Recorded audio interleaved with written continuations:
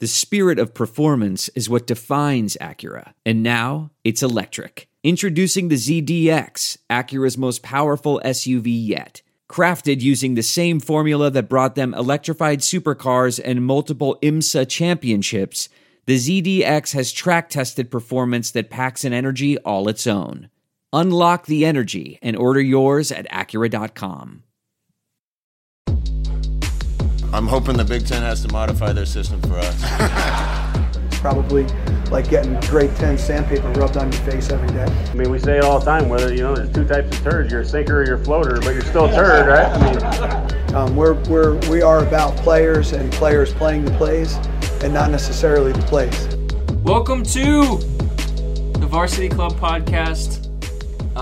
Everyone is here today, except for Brandon Vogel, who's in Tennessee. It's sad we can't patch him in. But my name is Derek. Directly across from me is Jacob Padilla. As I say your name, say hi. Hi. Greg Smith. Hello. That wasn't hi. And Aaron Sorensen. Why are you demanding we have to say things already? It's your birthday today. It is my birthday today. Yeah, so why are you demanding things of her on her birthday? We are recording this on Aaron's birthday. It is. Yeah. It is my birthday. Thank you. There are people who believe that you are too old to celebrate your birthday, which to that I say, go find something to be joyful about. Look at a puppy. There are also people who believe that Adrian Martinez poured water over himself to pretend he was sweating. It was a spray bottle. They misted him with it. Wait, they misted him like I missed my fig tree plant at home because to recreate humidity. Right. Yeah. Right. We're standing there pretend you're in a Did tropic. you miss this, Greg? I missed that. I saw your great tweet about him dripping sweat, but gosh. He did drink all of his Gatorade I tried to today. make it. I thought about including the Gatorade thing in there, and I was like, no, this is too much already. People will get that it's sarcasm. And then people didn't get that it was sarcasm. All right. For the people who are listening, though, take what you want from this. Noah Vedral walked off first with only half of his green Gatorade drink. Adrian walked off a little bit later with almost all of his blue Gatorade drink. With that said, he had consumed it mostly. With that said... No, he just poured it on his head. That's actually where the, sweat came from. Okay. With that said... Yeah, there's an important detail you left out, the color of the sweat. One of those old Gatorade commercials. Bunch where they sweat the color of the Gatorade that they're drinking. Bunch and McCaffrey were the last two quarterbacks to leave the field, and Bunch carried all the footballs with no Gatorade. So what we learned from this is that Noah Vedral could not play for Tom Herman. Oh my God. He's a bad teammate. Does he not? He didn't properly hydrate. Drink half the Gatorade. Man, I did not see it going that way from the start. Horns down. Okay, I will allow that one. That one is fine. Joining the podcast later is Megan Ryan from the Minneapolis Star-Tribune. She will be after all of the shenanigans that are probably about to take place because we spent the first 3 minutes of this talking about colors of Gatorade and sweat.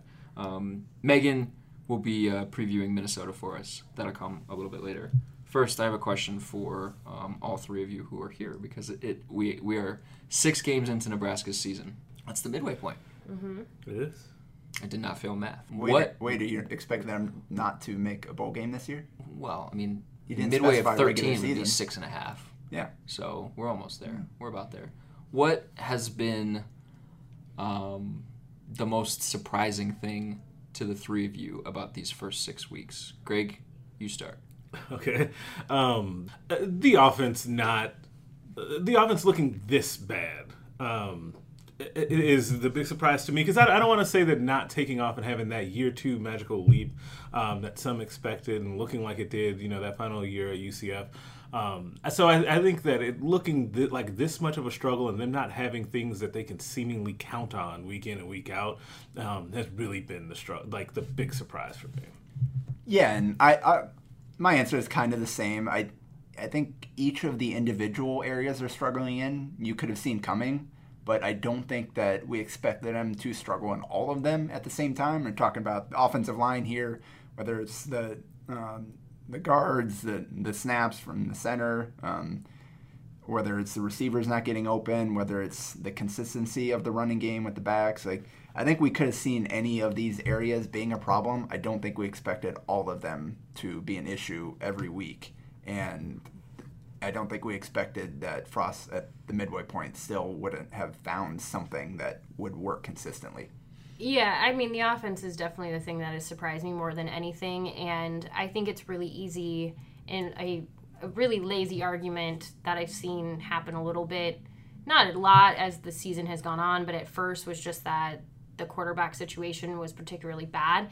I agree that the quarterback play needs to get better. I don't think anyone's like necessarily disagreeing with that, but there are so many things around it that are happening that are a little bit shocking to me. Just the offensive line.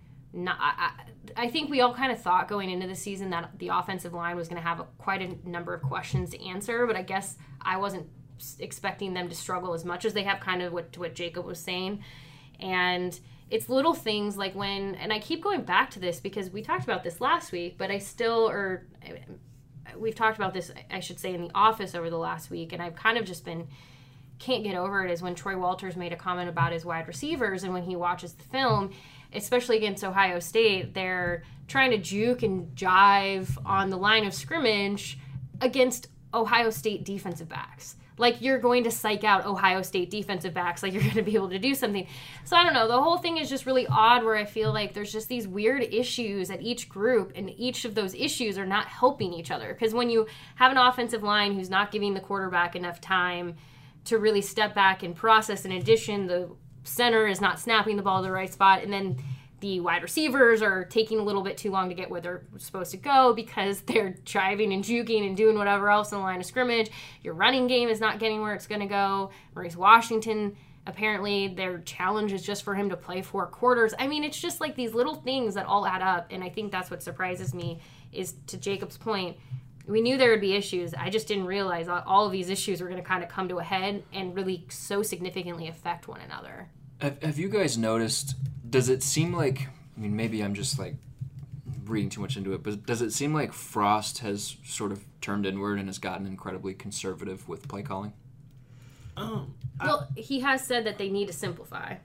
Yeah, he always says that, which it bugs me just in general, because he says that, Walter says that in particular relation to like being able to get more wide receivers on the field, which probably, if we really narrowed it down, would be my second like big surprise. But no, the play calling thing, I think they're just trying to find what they can consistently run. And I just don't think that they've been able to find that at all.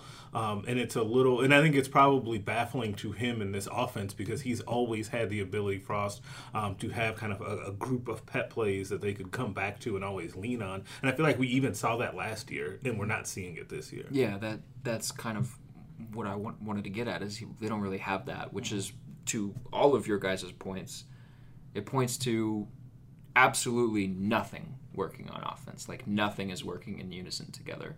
Like, I'm trying to remember, it was Tim Miles last year talking about the basketball team, like, we would have one guy playing well and the other guys, or something like that. But it's, I believe that was us talking about the basketball team, not necessarily Tim himself. Well, but nothing is going right at the same time. And when they get one thing working, nothing else is working. Mm-hmm. And so it just seems like Frost is kind of like throwing his hands in the air a little bit, like, how am I supposed to fix this? Like, how am I supposed to make this better? Because he's made comments where he's like, we can't scheme wide receivers open. Like, we can't scheme some of this stuff. A lot of this is just execution. I told you guys that we had, Derek was giving us grief because he said save this for the podcast, but to be fair, Jacob hasn't heard any of this. Yeah, so we can drop it on him. I think the thing is I don't view it as like, and it's so clear, I have to be clear, I don't view it as Frost throwing his hands up and calling the season a loss. Like, that is a totally different, like, that is not what I'm saying. But Brandon and I have talked a little bit about this, and obviously he's not here to kind of provide his perspective on it, but it does feel like, you know, the whole no fear of failure thing, it does feel like there's a point, though, where it's not so much anymore not, like, being afraid to, like, play.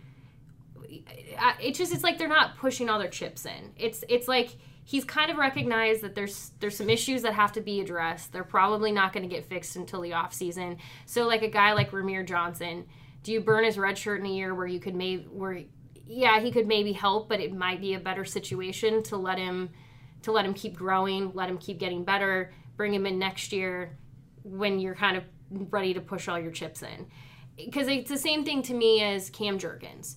If you were like, we're going to do whatever we have to do to win. Maybe you pull Cam out and put somebody else in, but they're not willing to do that, partially because that's who they want to ride and die with. But you leave him in, he keeps getting more experience, he keeps hopefully getting better, he hopefully keeps learning. So it seems like a lot of the decisions Frost is making at this point is not like saying, I'm done with this season, I'm looking forward to the next. But he's being really strategic with sort of how he's approaching the rest of this season to ensure success going down. And I said this before the podcast. It's like he's playing the long game now. He's looking at it from a longer term perspective versus what is happening necessarily this year. And that's not saying he's giving up on the season. That's just saying he's looking beyond just this one. See, I agree with that in a certain respect, but also I don't necessarily see it in some other spots. That's such a nice way of saying I agree, but I also don't. Well, it's like we're seeing that in some areas. But good thought. Yeah. But you are wrong. You're completely off base here. But no, we're seeing that in some respects. We're seeing in others where he's sticking with upperclassmen and seniors especially that aren't producing as opposed to getting some younger guys in the mix. And I'm not even talking about freshmen. Like maybe Darian Chase is in that mix, but guys like Javon McQuitty, guys that potentially could be here more than 1 year. We got 6 games left in the regular season of Convai Noah and Mike Williams, and those are your 2 most used receivers outside of Spielman and Robinson, and neither one of them are producing. For whatever, I know Noah's a good blocker, but I mean the targets to receptions ratio is not looking pretty right now. And I responded, ended up giving a really long-winded response in the mailbag this week about this, but I think a big part of the issue with wide receivers is they just recruited too many guys that are too similar. Basically, their entire receiver rotation are slot receivers. All of them. Like the guys that are supposed to be your burners down the field, Mike Williams, has never really showed that in football action. And he's like 5'9". I tried to say this in the offseason, and everybody was like, "No, you're wrong. You'll be fine." Hey, I said the exact same thing. That we were both on that train. So I will admit here that I was on the other side. You were, yeah. In part because I knew that's what they believed. They being the staff believed that they didn't need to diversify the types of wide receivers that they were bringing in, that their offense would be the thing that made all of that come together and work. And what I wonder now is, and not having actually specifically asked anyone this, is are they finally starting to realize, or are they seeing that that's not the case? Yeah. I feel that there's been some subtle shifts behind the scenes in trying to figure out that they need to make some tweaks to their recruiting strategy, and not overall big strategy changes, but just small things. We're going to need some bigger body wide receivers. We're going to need some different type of interior offensive linemen and just add to the mix that we're already trying to bring in. Perfect example in this offseason, Travis Fisher talked about how after going through that first year in the Big Ten, he was like, we might have to get some bigger safeties. Yes. And then everybody that they brought in was a big safety. Well, and we're going back to what we were talking in the preseason, with J.D. Spielman, I was hesitant to go all in on Wan'Dale Robinson early on because I'm like, where are the snaps going to come from? Where is he going to play? Because J.D. Spielman has been a slot receiver. That is how he has had his success throughout his career. And so to get Wan'Dale on the field, they're asking him to play out wide, and he's playing out there, and it's just he hasn't been quite as productive as I think basically everybody expected him to be. And you've got you look at film, look at the game when they got the guys out there. Convai Noah compared to everybody else, it looks like he's 6'3" compared to all their other wide receivers. He's listed at 6 foot, but he's so much taller than everybody else they got out there. And he's also a slot receiver. And Cade Warner, people keep talking about waiting for him to get back. Well, get him back. Yeah, but we need to actually get him back to physically get back on the field, Cade. And he's bigger than all those other guys. It's 6'1", 210. But he's also a slot receiver. And so they have nothing but slot receivers and speed guys that can't seem to get open down the field. But it also, I've been thinking a lot about this week, and I also think that this is also them recruiting guys that weren't necessarily pure receivers as well. So a lot of these kind of hybrid guys that are not used to having to necessarily get open, they're just used to being the fast guy out there on the field, and so they're streaking down the field. And I think that that'll also have to be another shift as well, to start to get more like actual pure wide receivers who also happen to be over 6 foot. Like, they're going to just have to do it and relent on that point that the offense will be able to create everything, and that they're going to, especially in this conference, need to figure that out. But with all that being said, you're still going to have to figure out, if you're Troy Walters, on how to actually get these guys on the field. Like, to your point about McQuitty, or even down the line on other guys like Houston and Nance, and I'm always still kind of surprised that we don't talk about Jamie Nance more, considering he early enrolled than has been here. He should be able to have some sort of role, right? They've got to be able to figure out how to get more out of the receiver group, even if you're bringing in the magical 6'3", 6'4" wide receiver. I mean, they clearly want those tall guys, though, and we know that they need them, because I always say, and I mostly say it to you guys, but I've said it elsewhere when some people ask me for, like, what do you think? And I'm like, you got to be able to read between the lines and what they're saying. But Walters a couple of weeks ago made a comment about how they don't have the guys where you can't just run them straight down the field and expect, like, they're not going to, like, run straight down the field and be able to grab a ball from Adrian super high, because they just don't have the height. So he makes that comment. Then Verduzco has made comments in the past where it's like, it's too bad that Adrian doesn't have somebody he can, like, throw the ball up high to. And we've kind of, like, said, well, what about your tight ends? I was just about to say. Yeah, I was thinking that was what I thought of, too. Giants right now, why can't you lean a little bit more on the tight ends?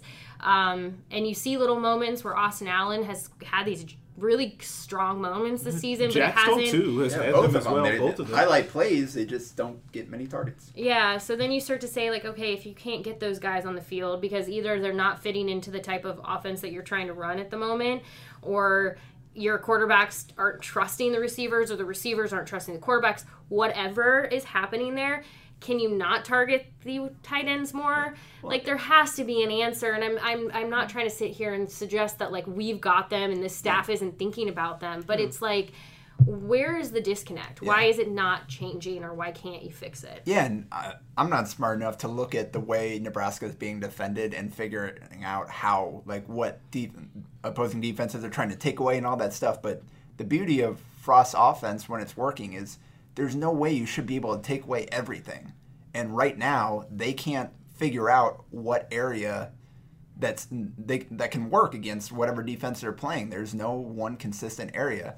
Whether sometimes they're running the ball well, but they can't always do that. And like you said, maybe if the tight ends aren't there, then one of the receivers should be open, right? Mm-hmm. Or if they're really focused on taking away the wide receiver, stopping the run, shouldn't those tight ends be there? So it seems like defenses shouldn't be able to take away everything Nebraska has unless guys just aren't as good as we thought, aren't playing as well as they need to. It's just, there are just so many little issues with this offense that seem to be kind of adding up to a major problem. I want to pose a question real fast. How much of this has to do with the 2018 recruiting class? Because a lot of the guys, just isolating this to the offense, a lot of the guys that they're playing right now are their guys. Like, defense is still a lot of holdovers from the past staff, but a lot of these guys on offense are the guys that Frost and company have recruited. And that 2018 class is, like, close to beginning to rival the 2017 class. Like, it doesn't look great up and down the board. Like, how much of this is just that first class was kind of a miss? Because they took Dominic Watt in that first class. They took Mike Williams in that first class. They took Jerron Woodyard in that first class. Miles Jones. None of those guys have made an impact. Dominic Watt was supposed to be the big receiver, and he never even made it here. Justin McGriff. And then also, if you keep going down the line, Greg Bell in that same class. That has a big part to do with it. I do think that there is something to be said that I guess, quote-unquote, transition class really didn't hit for as much as they probably needed it to. And we're starting, and definitely in key spots, or certain spots, that wide receiver group in particular. I think they were really hurt with the Andre Hunt thing. Like, I keep saying that. I think that they were expecting him to be a significant piece of their wide receiver room moving forward. Just the way that they talked about him in the spring, the way that they talked about him in the offseason. I think they were expecting him. And when I went and watched that Boneyard Bash thing that was like the week before the season or whatever that was, like he was running with the ones. I wonder. I would agree with you that I do think that he was going to be a big part of what they do, but at the same time, I have a little hesitation there just because of what we've seen from wide receiver in general. Like, I don't think it's a stretch to say that even if he were still around, that he'd just be lumped into the group of mystery that we have going. And maybe that's, I don't know, is that unfair? I don't know, but I just feel like giving the benefit of the doubt to the wide receiver situation in any way, I don't think is the right move right now. I would agree with that, and I mean, some of the other guys got some praise too. It seemed like Hunt was the one whose name came up the most, but also like we just really haven't seen anything from him. So is he standing out compared to everybody else who apparently has proven to not be competent, or was he actually a difference-making type of player? And as a redshirt freshman, I don't know what you can expect from. But I don't even know if he needed to be a difference-making type of player, or if it just needed to be able to be out there, right? Like, they got plenty of guys that are out there right now. Are they? I mean, they're out there for two. Like, how many snaps did Woodyard play last game? 6. How many did McQuitty play? None. So, like, I mean, they're not really getting out there. It's really just those. Mike those Williams top is out three there. Guys. He's certainly out there. He's not getting the ball thrown to him much, but he's out there, and that's the problem. They've got too many empty snaps of wide receiver play where you've got guys out there that either just don't end up getting targeted or don't complete the catch when they are. And that's right now is the issue, is whether it's just they just can't. Adrian Martinez and his receivers just cannot find a connection right now, whether it's on the route running, whether it's on the anticipation, whether it's on the accuracy of the passing. All of it just is not working together right now. And that's why Nebraska's passing offense is struggling so much. Troy made the comment this week that Troy Walters did that 13 points is not going to get it done this weekend against Minnesota. No. It won't. But we are at 13 points this past week against Northwestern, 7 points the week before against Ohio State. Aaron, I'll start with you. Did the performance against Northwestern, isolating it to the offensive side of the football, did it change how you view this team going into the back half of the season? You're asking me because you think that like Northwestern ruined us. I'm asking you because I know the answer, but I just want to have this conversation on pod. Here's the thing, like I know in the mailbag I said in the office, like I when I look at the back half of the season, I see 2 wins, maybe 3, and that's not to say that will happen. That would make it 6-6 or 7-5. I get it. I just have not seen anything over the last, honestly, over most of this season, outside of the defense, that shows me that they're going to win the games they need to win. Okay, so you beat Indiana, congrats. You beat Purdue, cool. You beat Maryland, all right. So you're at 7-5 there, but what has Nebraska? And this is what I legitimately want to know. Because I know how you guys feel. What has Nebraska shown at this point to say they are going to beat Minnesota this weekend? They're going to beat Wisconsin.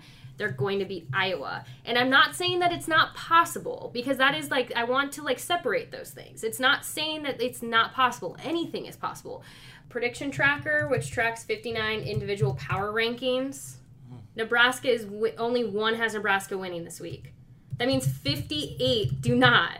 So at that point, you're starting to say, like, when is it our personal, like, feelings about this team, because we think they can do it, overrides basically everything that is saying that they can't and won't.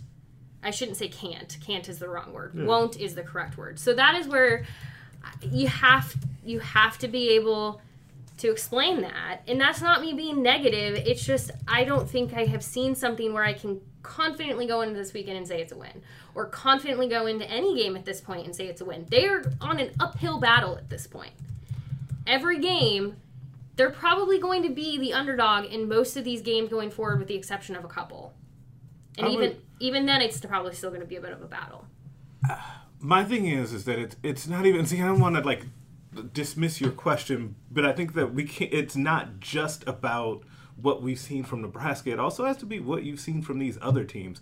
Like, one of the things that drives me nuts is that we've somehow made Minnesota and Ohio State. They've played absolutely nobody, and they've barely beaten those teams, number one. Number two, like, Nebraska playing against, like, Purdue, who's the walking wounded, and Indiana, who's not very good. Maryland is not very good.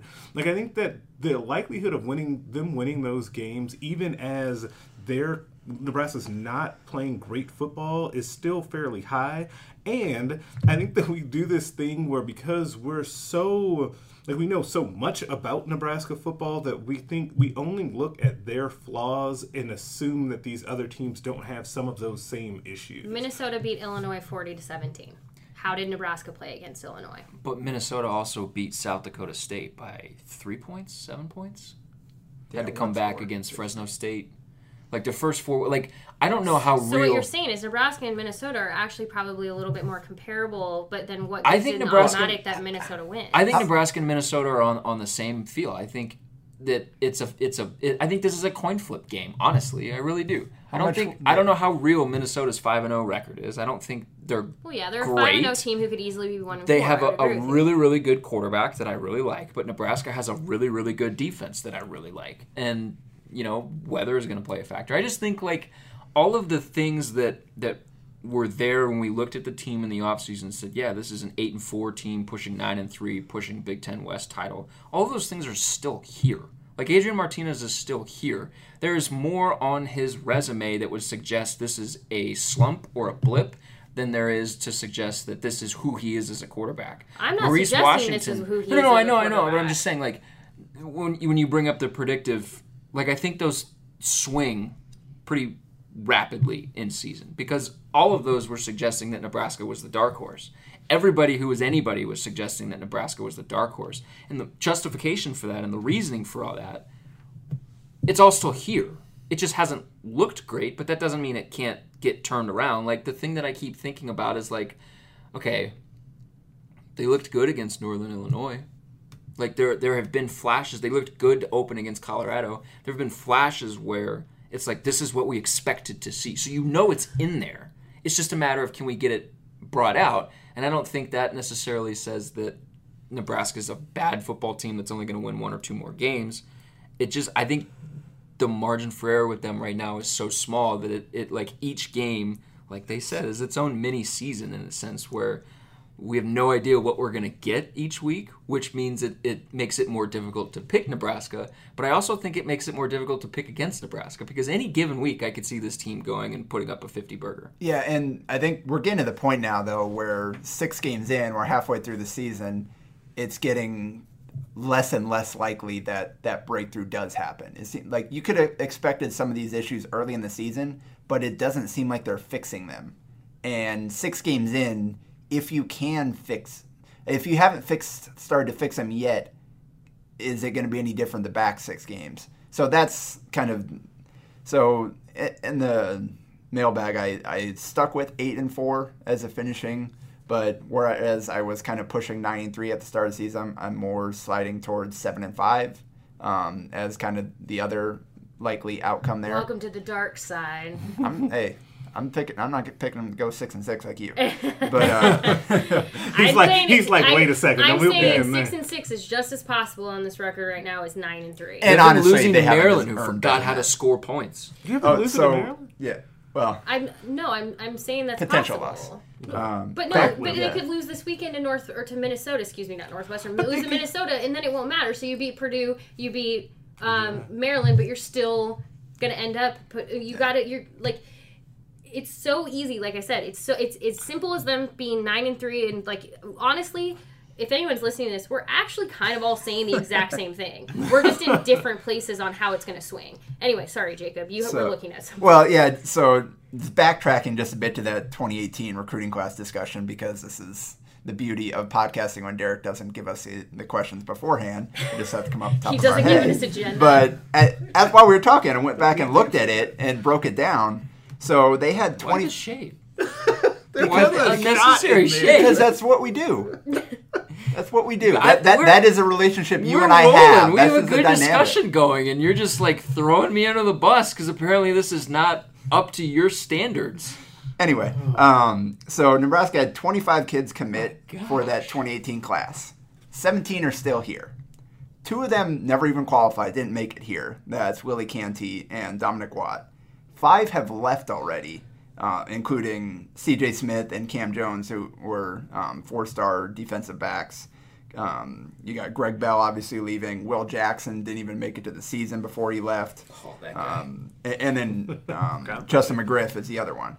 So you've got 7 guys playing big roles, and that includes Mike Williams, who is still playing a decent number of snaps. That's it. Just 7 guys that are making a difference. And you've got 2 players that are suspended, and you've got 2 players that are hurt. So there's 2, 3 of those guys out of the 4 guys that are on the shelf right now that would be playing big roles as well. So that's what we're working with. That's the class. That was Frost's first class. Those are his guys. And that's how many of them are actually playing right now. And that includes Cam Jurgens, who they brought in as a tight end and had to completely change position and is now starting and trying to learn how to play that position on the fly. I think we're going to have to talk about that class and how it actually didn't pan out the way it looked like it was going to at some point. I think we're going to have that discussion. But I think at the same time, like Greg said, that was a transition class, and those are hard. Because you have, I mean, they were up against the 8 ball with the number of visits that they had left and the time that they had to evaluate people. So, jumping ahead to the 2019 class, so interesting question. What does this look like if Desmond Bland actually decides he wanted to do what he needed to do to play college football? Would he be the center right now? Would they have nearly as many offensive issues if that were the case? Would Jurgens have the time to learn the position with an older guy taking the snaps early on? That's a great question, because I also think that there's also a chance, though, that you still have Jurgens playing center, but Bland is just playing guard. Yeah. Because the guard play, I think Hickson has been better than Wilson, which, speaking of surprises, that could also be a surprise, because you kind of were counting on Bo Wilson to be very good coming into this season. So in all likelihood, Bland is playing center, though, and maybe you don't have those issues. So, yes, that would have had a domino effect going down the line as well. But the 2019 class, just to wrap up that portion of it, like the 2019 class, I think is already looking better as a whole than the 2018 class, which is not good, considering we don't have we should have more result from the 18 group. I just want to point out really quick, like, I know this is it kind of has something to do with the talent, so a little bit with recruiting, but I want to go back to something because I want to make it clear for anyone listening, if they're still listening, or if we've scared them off with our inner office fighting and disagree. I'm just kidding. No, that's what makes for great podcasting. People love hearing people fight. No, people heard Jacob throw unnecessary shit. Oh, man. Thought like, man, that was just really rude. I'm done with this. But slandering you on Twitter. I want to be clear that, like, when I question this team going forward and say it's as easy for them to go 6-6 as any other thing, it's not because I'm saying that this team is bad. And that's the challenge. There have been Nebraska teams in the past where it's like, they're just not good. Yeah. They are really not good. They don't have talent.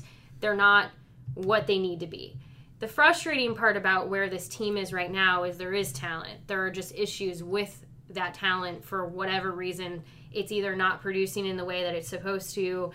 People are learning new positions. I mean, really, you have to think about the fact that Cam Jurgens is still a converted tight end.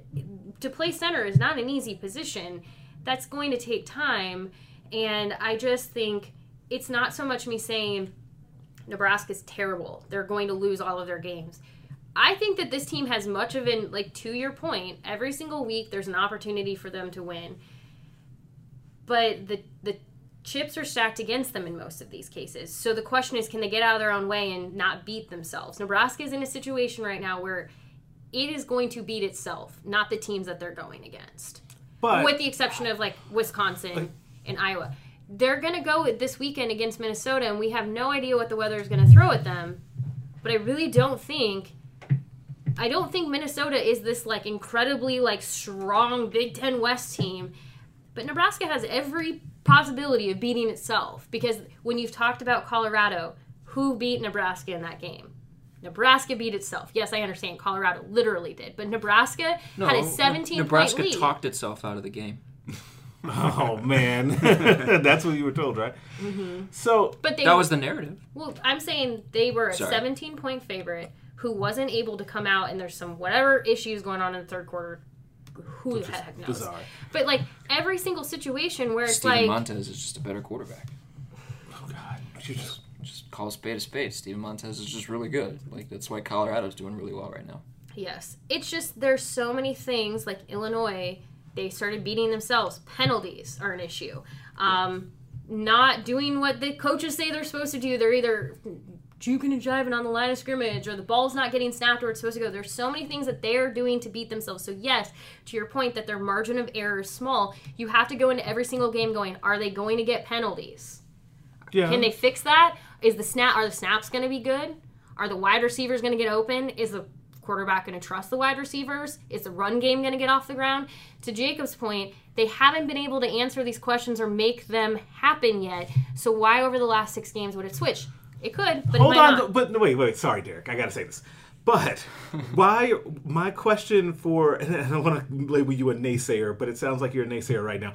Like, at least my proposition that they're going to be over 500 in the back half of the season. My whole thing that I keep coming back to as well is, why are we not giving them credit for finding a way to win these games while having every single issue that you just outlined, and those Sorry. are real? Like, we also have to say, hey, over the last, I don't know, pick your favorite number, amount of years, they would not have won these games that you're laying out. That Illinois game is a loss, right? The game last week against Northwestern is a loss. Like, we have to also account for the fact that they're finding ways to win those games, even though it's much uglier than we want it to be, or everyone wants it to be. Like, so to Derek's point, there could be a moment where not even the switch comes on and they're suddenly a 50-point offense, but if the switch comes on halfway and they're a 28-point offense, then things look a heck of a lot better than what they have in the past too. But I want to be clear about something. And I do not want to get into this. But you mentioned the Northwestern game. There is a subset of people who rightfully there's an understanding to some people that there is a call that did not happen that may have swung that game for Nebraska. And here's the thing. There are calls made all the time in college football that can define or not define a game, but how much of that was in Nebraska's control? They took advantage of what they were given, and that's the case. They and were able something to make they a never kick. do. But Don't do that. Can I say one thing No. to that point? Yes. Only if I get to say something afterwards. No, you don't. Go ahead, Derek. Northwestern didn't have to give up a 32-yard completion to Warner Robinson. Like, the refs didn't make them do that. No. The referees did not force Northwestern to allow that kick through the line of scrimmage and go through the uprights. Like Like they still had opportunities. they after had that. plenty of opportunities throughout the game to win that football game, and they didn't. Yeah, Nebraska did as well. Because speaking of that pass to Wandale, he didn't feel like they did what they needed to after it. Yeah. So, but continuing, yes, like they're finding ways to win against bad teams. They squeaked by Northwestern. And they which have more bad teams on the schedule. they do. How do you but- feel about Minnesota? It's a good point, but they actually Trap found a- question. Yeah. See, Minnesota didn't lose to Colorado. I don't even know what Colorado's done since. 3-2. Yeah, so that's the thing. Like, so they found a way to lose a game like that, and they found a way to win games against Illinois and Northwestern. So I think there are going to be more teams like Colorado on their schedule the rest of the way than there are Illinois.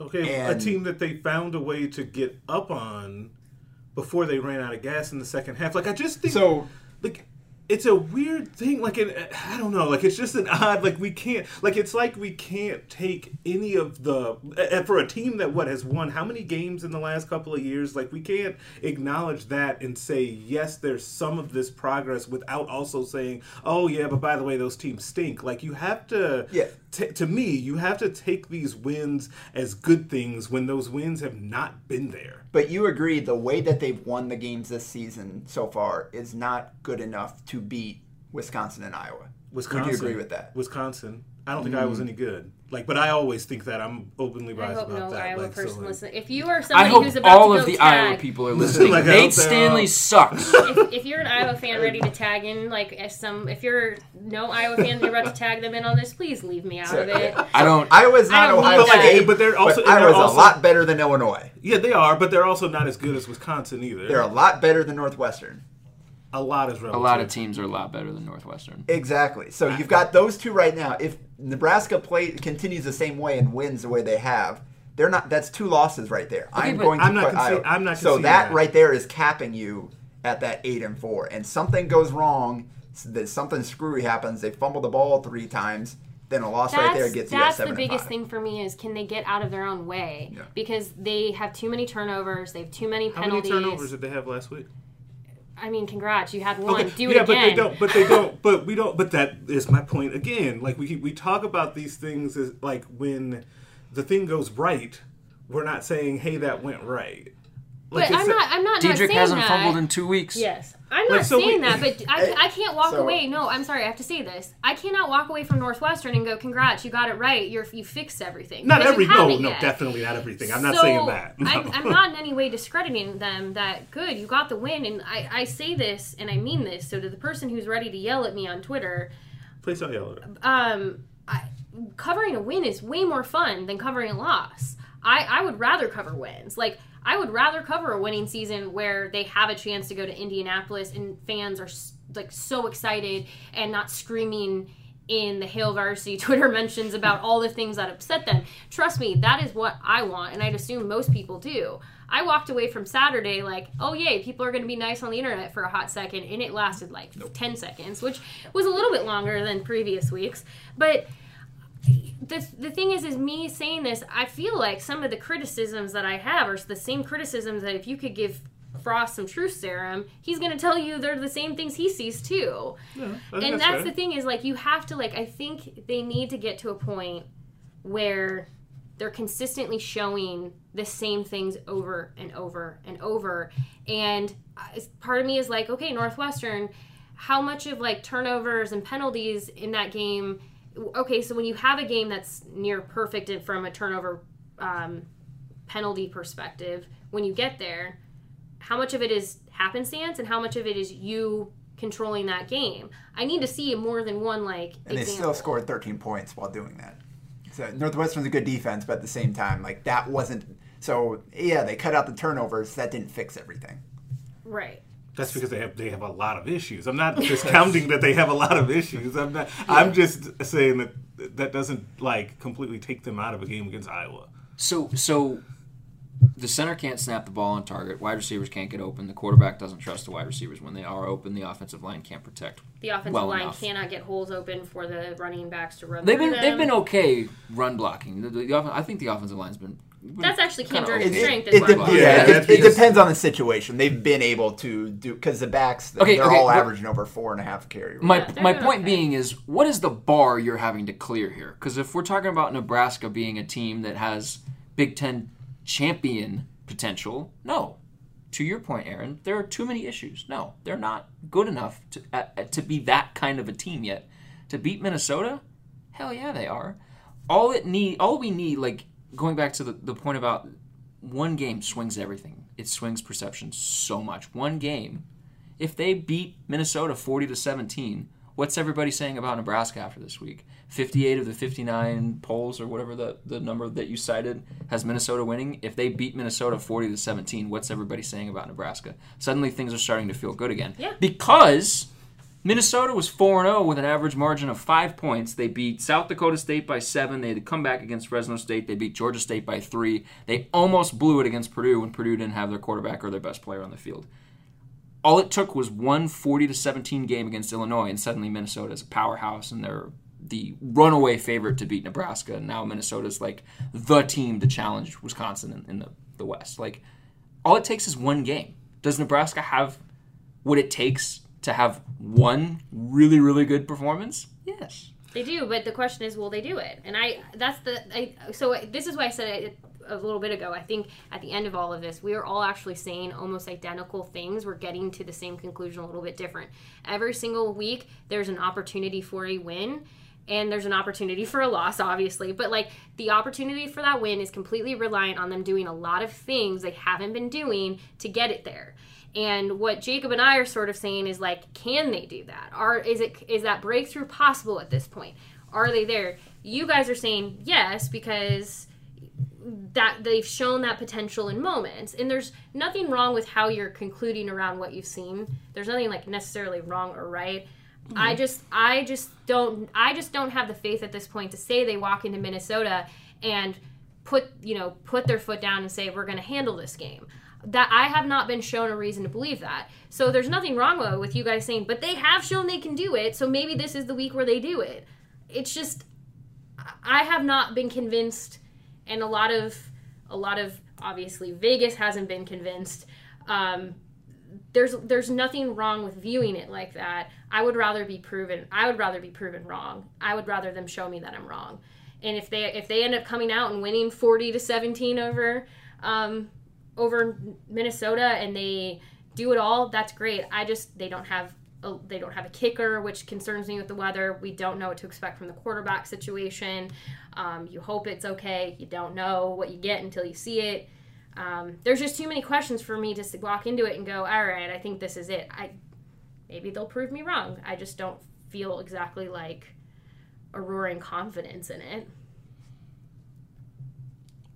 But let's take Derek's 40-17, is that what you said? Let's take that off the table. What if they go win 20-14? Will that give you more confidence, or will you still not go with I will then say they found a way to win despite all of those things that you just laid out, which are all very real and scary. It also completely depends on Minnesota and what they do and what happens, how did they get there? Did Minnesota, did they fumble the ball away 4 times? Well, and did they... It's hard to know. Yeah, and it goes back... A lot of it is a game. Go read Brandon's post-game column from Northwestern. That goes down as a win, but Brandon did not see that as progress. He did not see it as a move forward for Nebraska. He saw it as a step back, despite the final result. So, yeah, if Nebraska finds a way to get a win, that won't guarantee that Nebraska has figured things out. Potentially, it might mean that Minnesota was the team that barely beat Georgia State or whatever, and it was just Nebraska's day. They just had a slightly better day or whatever. So the win itself, it's just going to be how the game goes, I think, where you can learn more so than the final result. I think people are overthinking things on this whole, it needs to be how it looks and all of that garbage. I think we need to start giving people more credit for wins. And I'll say this for the first time I've ever said this publicly. I disagreed with Brandon on that, and we talked about it. So when he hears it, Craig it's Smith fine. calls Brandon Bogo garbage. I did not call him garbage. Breaking news. That is not how that happened. But I just think that we need to give more credits for wins and stop with this whole it looks a certain way. And I think that part of that is tied to what the expectation was coming into the season and what you thought this offense in particular would look like coming in. We got to stop with that. I'm beyond that. I'm not trying to get this to look like Oregon or 2017 UCF. I want it to look like a competent football program. I want it to look like wins. Right, that's what I'm talking about. Yeah, but you're still talking it's still wins. They have 8 wins in the last 2 years combined. Yes. So they need to win games. We need to stop with it needs to look like competent football. Wins, I don't think we and need then to build stop on with that level. Though, because that's you're not trying to be a 6-6 team that takes a slightly step forward. You want to build towards something, and to do that you actually have to be good. You have to be better. No, you have to because win. The schedule is going to get tougher the next 2 years. A winning team this year isn't going to be enough to be a winning team the next couple of years. Here's my only thing that I have to say about wins. Wins are important. Learning to win is important. Wins always are better than losses.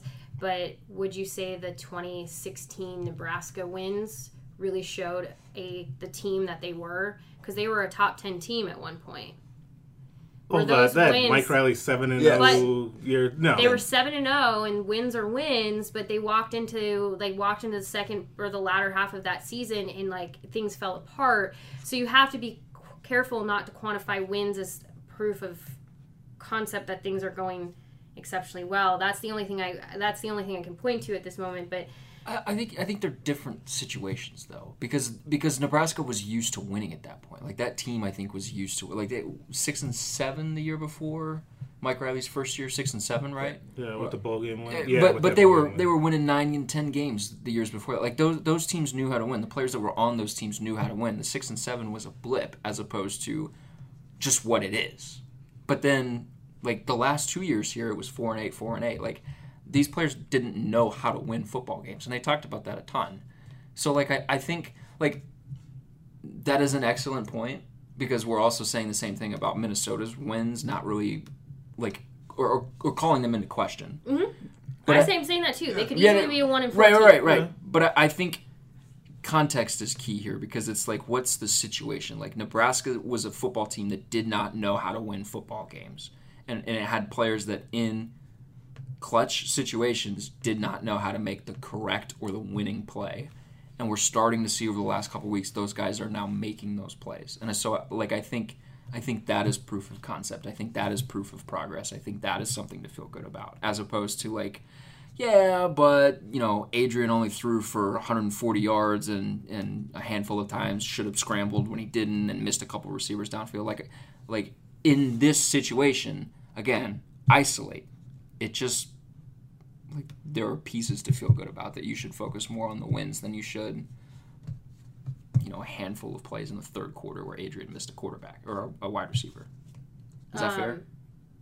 Yeah, but I mean, you still have to be able to look at those things within the win. I don't think I You can do. look at a win and say, well, the win means that things are on the upward trajectory. Right. Yeah, but I'm that not gets back. saying that either. I'm not that saying gets back that to wipes everything away. That gets back to my point about what's the bar you're trying to clear here. They're not trying to be a championship team. If you're talking about contending for a college football playoff, like, style points matter and how you do things matter. But when you're just talking about getting your program back to where it expects to win 7, 8, 9 football games every single season, it expects to go to bowl games, players expect to win close games, to be able to make plays in close games to win football games, like, just making those plays, like, that's good. Here's the thing that I think really, like, and what's really interesting is we asked a poll question, thanks to Honda of Lincoln, on our Twitter account.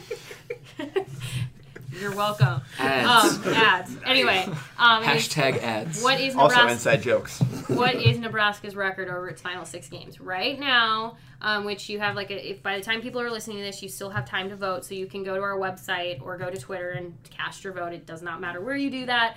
But You should do both. 41% is saying the record over its final 6 games. I'm guessing Greg is going to go vote right now. 41% said 4 or 2 or better.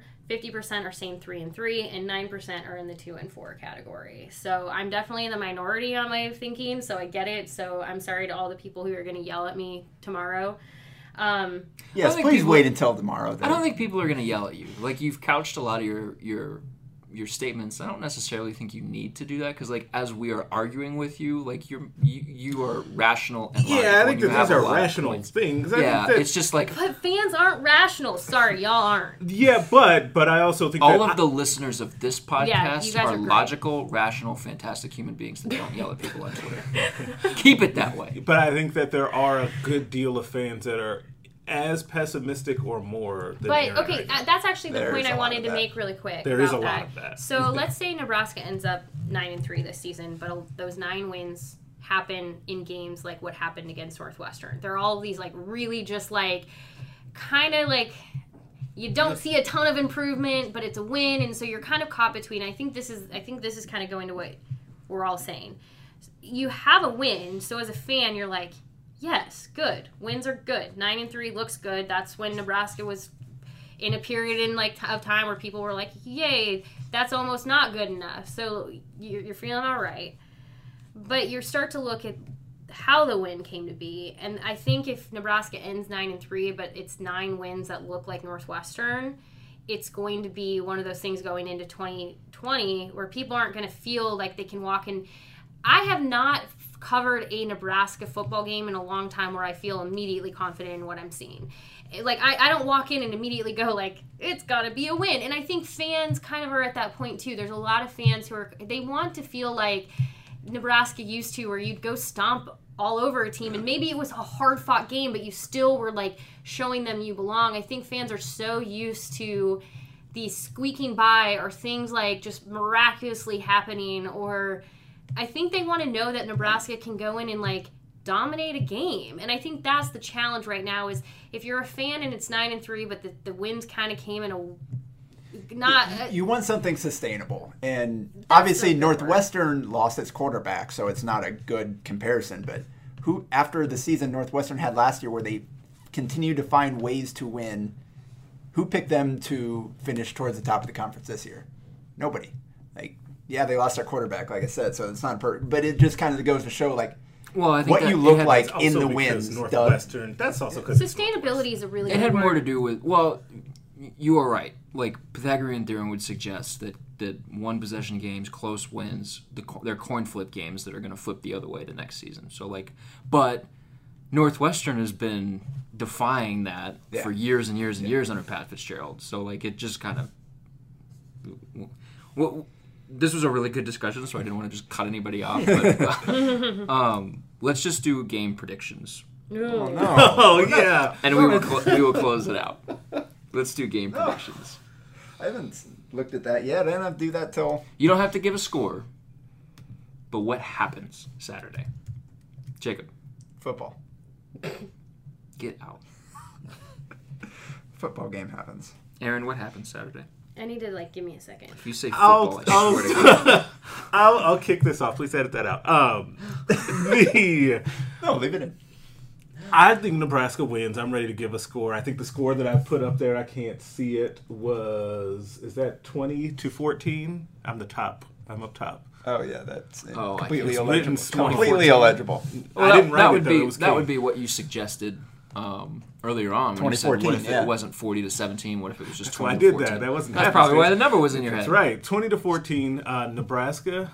I think Nebraska's defense, which it is amazing, by the way, that we went this into. How long is this right now? We're in minute 56. We are a minute 56 and hadn't raised a single concern about the defense. There are no I would concerns like about the to defense. just throw that out there. Well, I wouldn't No, say shush. I wouldn't say no concerns, but I would say that it's amazing given how much grief the defense took over the offseason building up to this year. I would just like to throw that out there. And grief the defense has taken in recent weeks, too. I Like, Well, they- legitimately saw somebody. What show? I They gave forget. up 86 points in the 2 games before, holding Northwestern, the worst offense in the Big Ten, to 10. okay, but they played Ohio State. Everyone is going to give up 40 And they played points Illinois to Ohio and State. gave up 38. Look, I mean, Scott Frost talks about the defense, and he says we played a bad fourth quarter against Colorado and a bad game against Ohio State, but everybody plays bad games against Ohio State. So, really, you got one fourth quarter where the defense did not look good.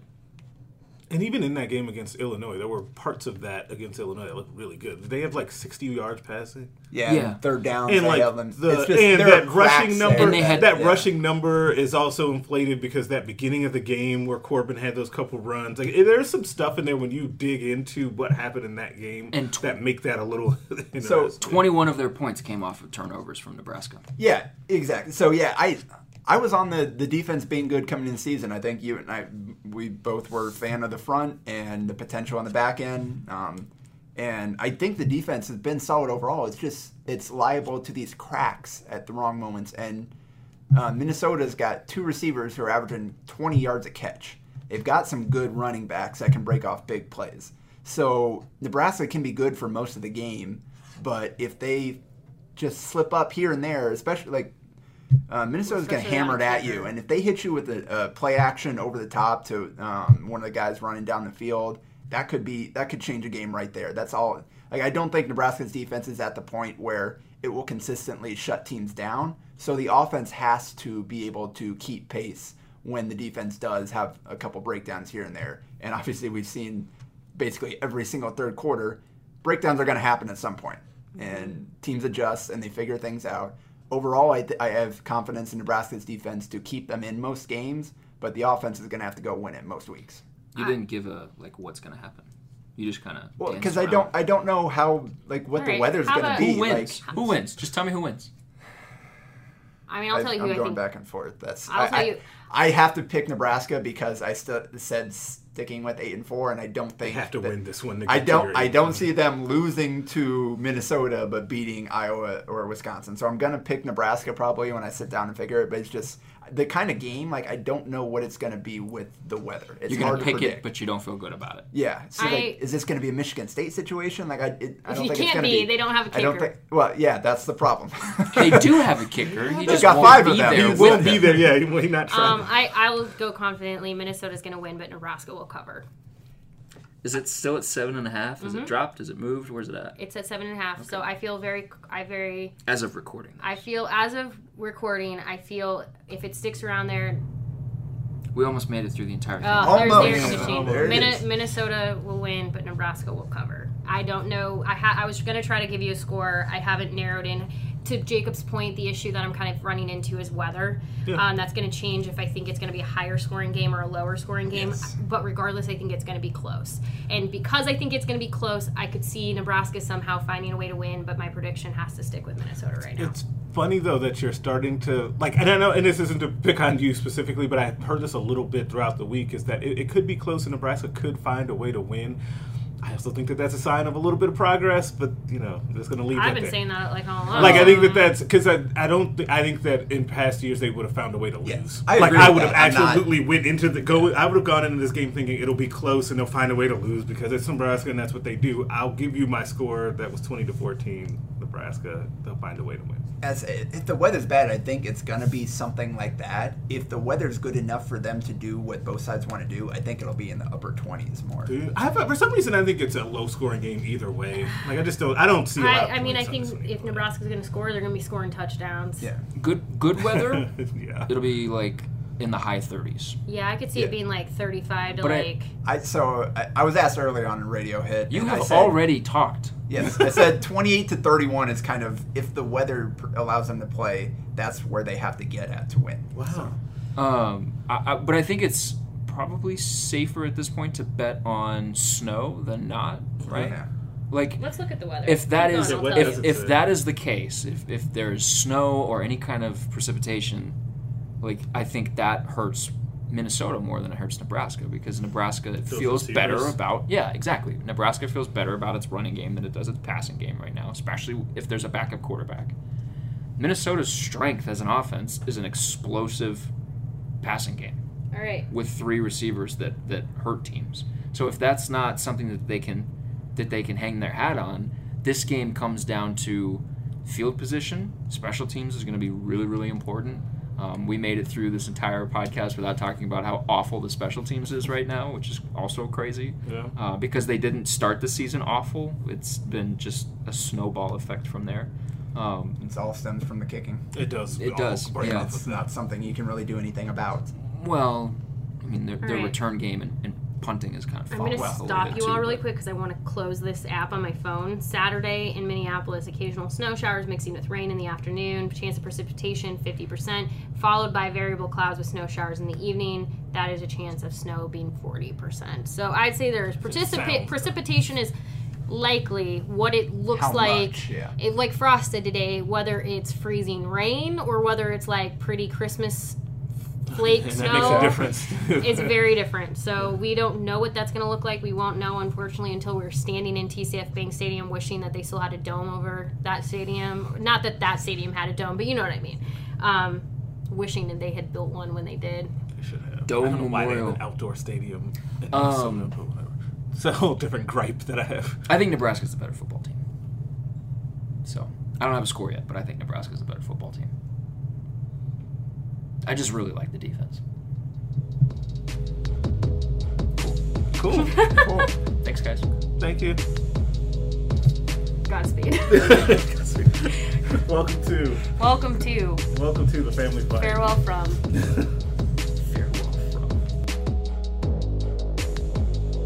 Okay, joining the podcast now, Megan Ryan.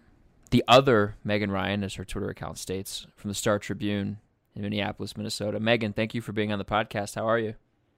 I'm good. Thanks for having me. This game this weekend is either going to be, I think, a shootout or the weather is going to wreak havoc and it's going to be really low scoring. Which are you rooting for? Which do you think would be more entertaining? I guess it doesn't really affect me either way. I would just like it to be decisive. It was really nice last weekend when the Gophers actually won by a significant amount of points because I actually had my story written and my deadline was easy and it wasn't like these one possession games up until the very end like it had been. So, as long as, I hope it's not close either way. But that's just for deadline purposes. So I'm sure the high scoring one would be more fun for people. So when I first started doing this, I was like, oh, the games that are close right up until the end of the the game clock. Like, those are going to be the best games to cover. Those are going to be fun. They're going to be nail biters. They're going to be exciting. And then I get into this, and I'm like, no, I want the game to be over by halftime so that I can have the story written. So I understand that. It's exactly like that. Yep. Okay, so the first question that I have for you is kind of the question that's been on the minds of everybody, at least here in Lincoln, and I'm sure people around the country too. You mentioned Minnesota being in close games throughout the first 4 weeks of their season. It was a 7-point win in the opener against South Dakota State, 3-point wins against Fresno State and Georgia Southern, a 7-point win that got a little uncomfortable there at the end against Purdue, however many weekends ago that was now. Minnesota's 5-0. A lot of people thought that this was going to be a good team heading into the season, but I don't know how many people thought that 5-0 start was, I guess, realistic. I mean, given the schedule, it was probably out there, but how real is this 5-0? I think it is something that maybe it was possible, but maybe not expected. I think Fresno State could have been a real trap game, and it was hard for them, but they managed to get the win there, which I think was really important. And then, Purdue could have been a tough game too going there, but the fact that they lost Sindelar and Rondale Moore in that game kind of was a problem. So in that way, I guess, like, it's maybe you could say it's lucky or whatever that they're 5-0, but I think it was completely a feasible idea that they be that. I think I personally, ahead of the season, had them around an 8-4 team, and I'm not sure that I expected them to get there with, like, possibly an 8-0 start to the season, right? Because if you look at their 5-0 now, their next couple games, I feel like are very winnable for them, because it's Nebraska here, and then they have to go to Rutgers, but it's Rutgers, and then they play Maryland at home. So all of those seem pretty winnable to me, and then I think that would be kind of crazy. I don't think many of us would have expected they go 8-0 to start, but it is very possible. Yeah, if they're 8-0, they could be around like 15th in the rankings by the time they play Penn State. Like, that'd be a fun game, I think. I know. The coin flip games, the games where they're super close. A lot of times those things flip year to year. It's not very, unless you're Northwestern and Pat Fitzgerald, like, if you win a bunch of one-possession games one year, you're going to lose a couple more one-possession games next year. They're a lot more 50-50. When you look at close games, and we've had this debate a ton pretty much all season in Lincoln, like, when you look at close games against teams like South Dakota State, teams like Georgia Southern, where it's close, it's uncomfortable, it's closer than you would want it to be, but the team finds a way to win. So, like what Nebraska did with Illinois a couple weeks ago. It's uncomfortable, but Nebraska found a way to win. Minnesota's game against Georgia Southern was probably uncomfortable, but they found a way to win. Do you put stock in that aspect of it, of just saying, okay, well, this team, this is a young team, they just found ways to win football games, as opposed to, making mistakes or execution errors that cost you football games? Do you put stock in that? To a certain extent, yeah. PJ Fleck, Gophers coach, likes to say that a lot with this team. They find way to win, and specifically Tanner Morgan, the quarterback. He's a winner. He's kind of like a clutch guy, and in some ways, yeah, I think that is a valid argument, right? Because there are players that can have all the skill and all the, height and weight and talent or whatever, but they don't have, they crumble under pressure. They don't have that, I guess, oomph to get them to the finish line, right? And if you do have that quality, it's hard to measure, and maybe it doesn't show up all the time, right? But, if you have that, I think that is a tangible thing that you're going to want in your team. And so the Gophers have proven that they have that. Sure, could they have made it easier on themselves? Absolutely. I think maybe them having close wins wasn't what was concerning. It was the way they were getting to the close wins. For example, at Purdue, they were leading 28-10 at halftime, and then by the end of the game, they led them within one touchdown. And it was because their defense was not tackling, weren't wrapping up. In every game, it's been something like that. There's been a fatal flaw, like this last game against Illinois, even though they won by a lot, it was offensive turnovers. They had a pick six and a fumble return for a touchdown. And they've had weird special teams things. So I think it's the fact that they've had these little gaps in pretty much every area of the team that at some point could have cost them, and they've been able to win despite that.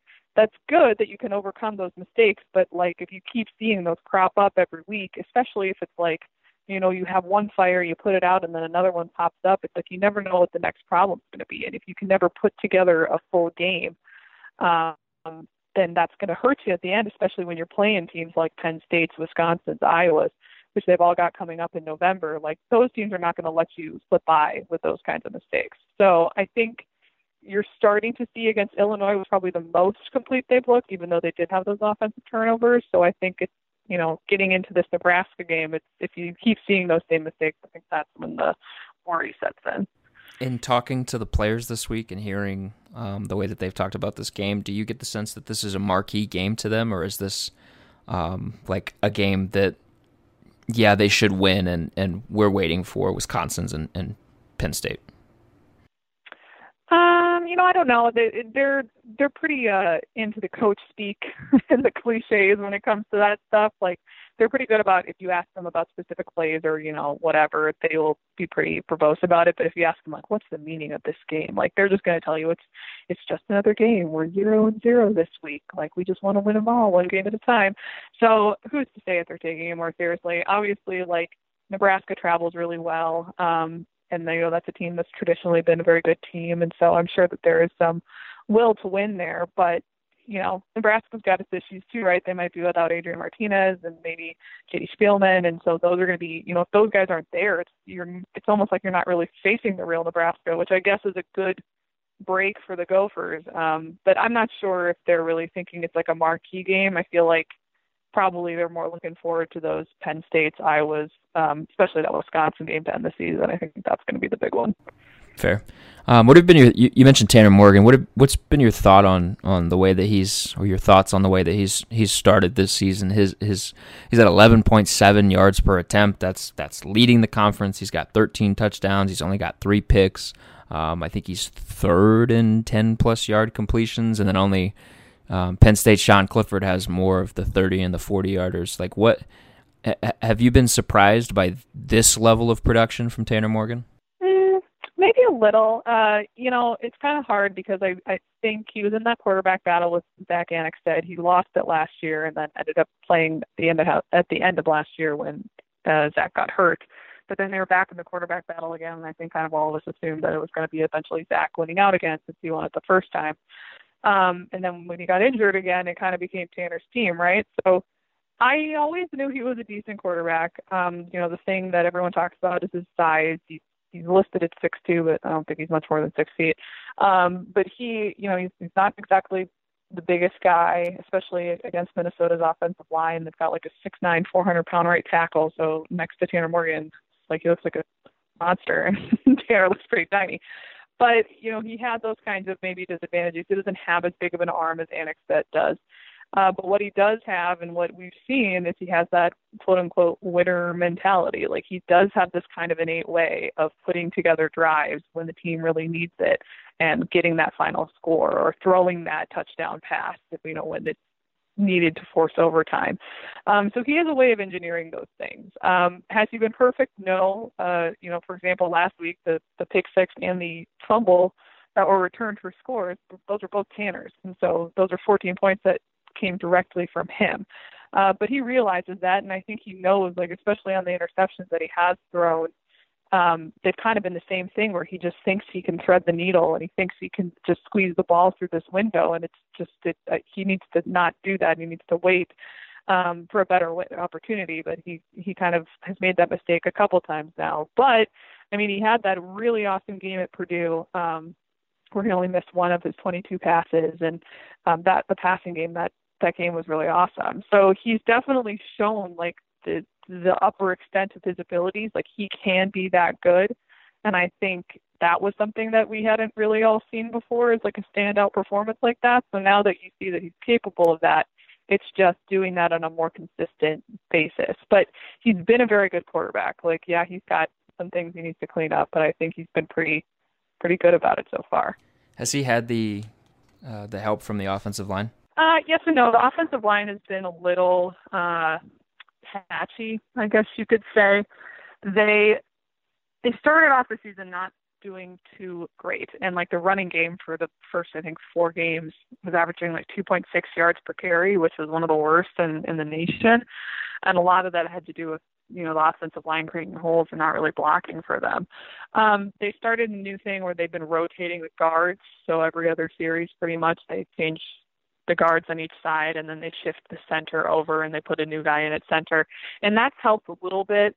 They've been a little bit tougher, especially this last game at Illinois, when the run game really kind of took hold, and you saw Shannon Brooks and Ronnie Smith each rush for more than 100 yards. So they've looked better. I think the hard thing is like, speaking of the right tackle who's big, Daniel Falele, he's got the size, obviously, and he's going to be a very good lineman, but it just is hard because he only started playing football like 3 years ago or something, because he was kind of discovered in Australia and then like moved here to play football. So he doesn't quite have like the technical ability and skill set honed over years and years.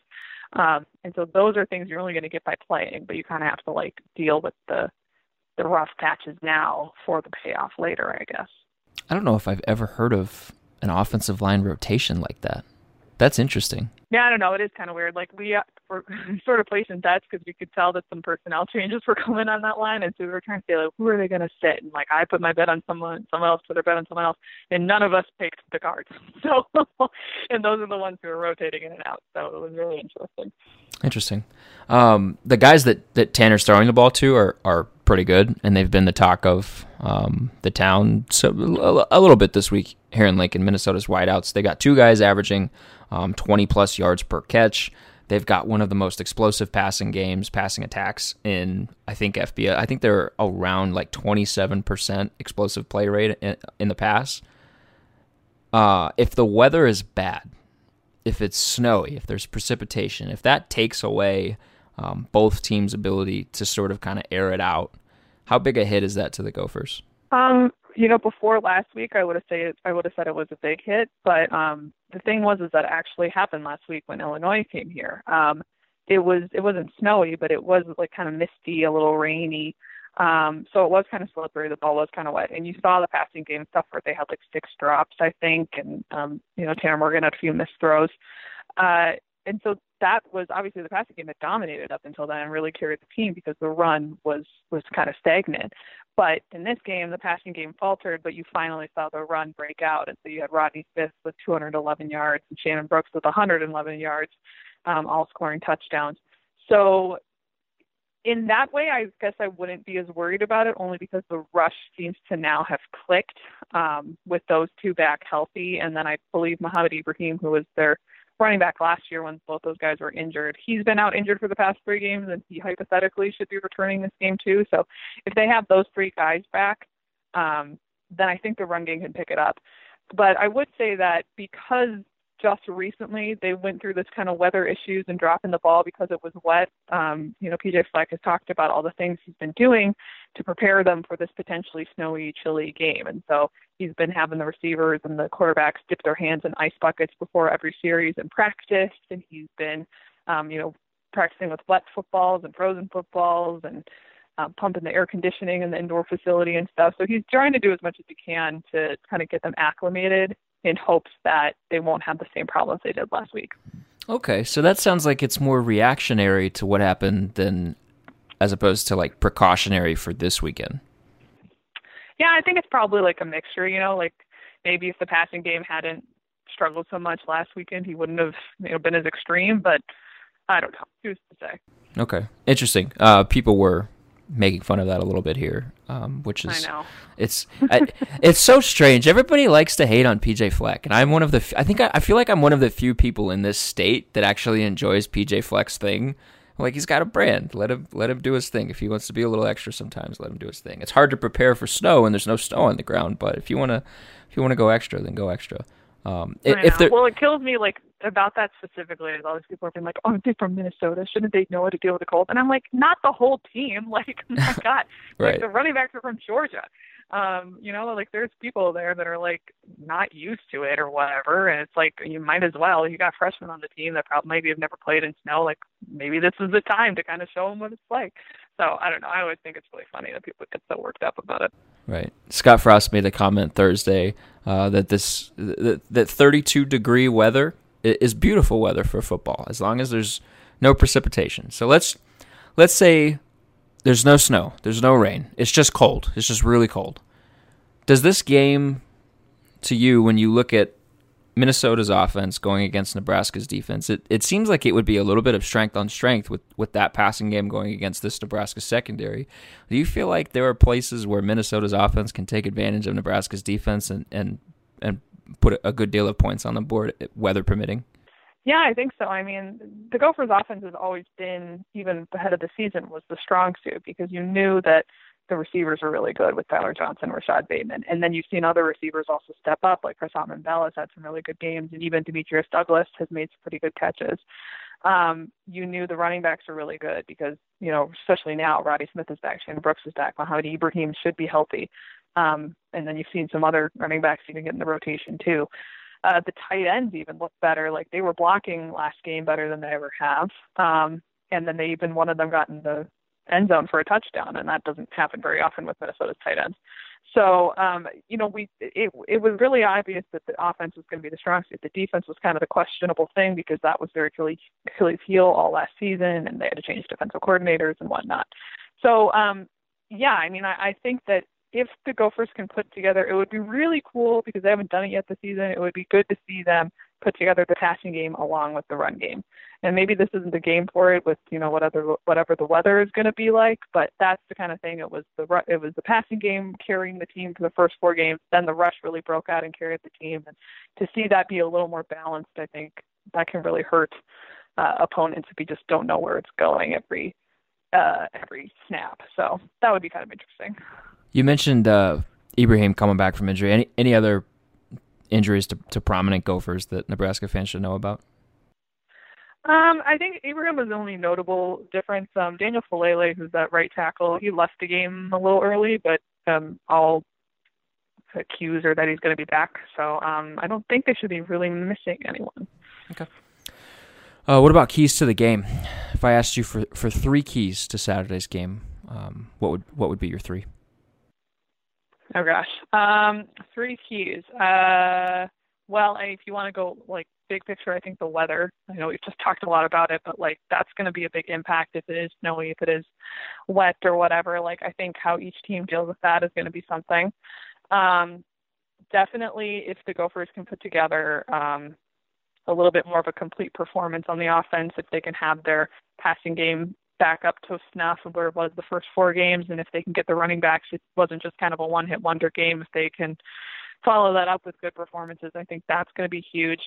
And then, defense-wise for the Gophers, like obviously if Rondale Moore, he's on Purdue. If J.D. Spielman and Adrian Martinez aren't, playing, I think that makes a difference. But the defense is coming off its best game too. Like they only allowed a field goal, and technically the field goal wasn't even their fault against Illinois. That was kind of a PJ Fleck bad timeout decision to try to ice the kicker in the first half. So they're coming off a performance that they were great.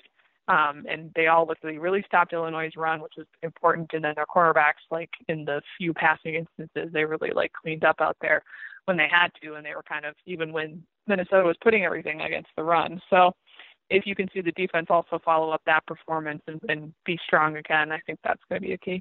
Okay. What's your prediction? Oh God, I don't know. Honestly, I'm actually in the process of writing my little preview for the game where I have to put a prediction in, and I haven't even thought about it. I think the Gophers are going to win. I couldn't give you a scoreline right now because I have to look a little more closely into it, but I would put it to the Gophers. Okay. Megan, where can people find your work? You can read my stuff in the Minneapolis Star Tribune, startribune.com, and you can find me on Twitter at @theotherMegRyan. Sounds good. All right. Thanks for giving us some time. I know you got work to do, so I don't want to take up any more of your time than I need to. So thanks for joining the pod and talking. No problem. Thanks for having me. That's it for this week. As always, make sure you follow, star rate, review, whatever, wherever you listen to the podcast. We really appreciate that. And keep it with HailVarsity.com all throughout the weekend. We will have coverage on the Minnesota game. Jacob Badillo will have coverage on volleyball. And we will be back next week. Thanks, guys.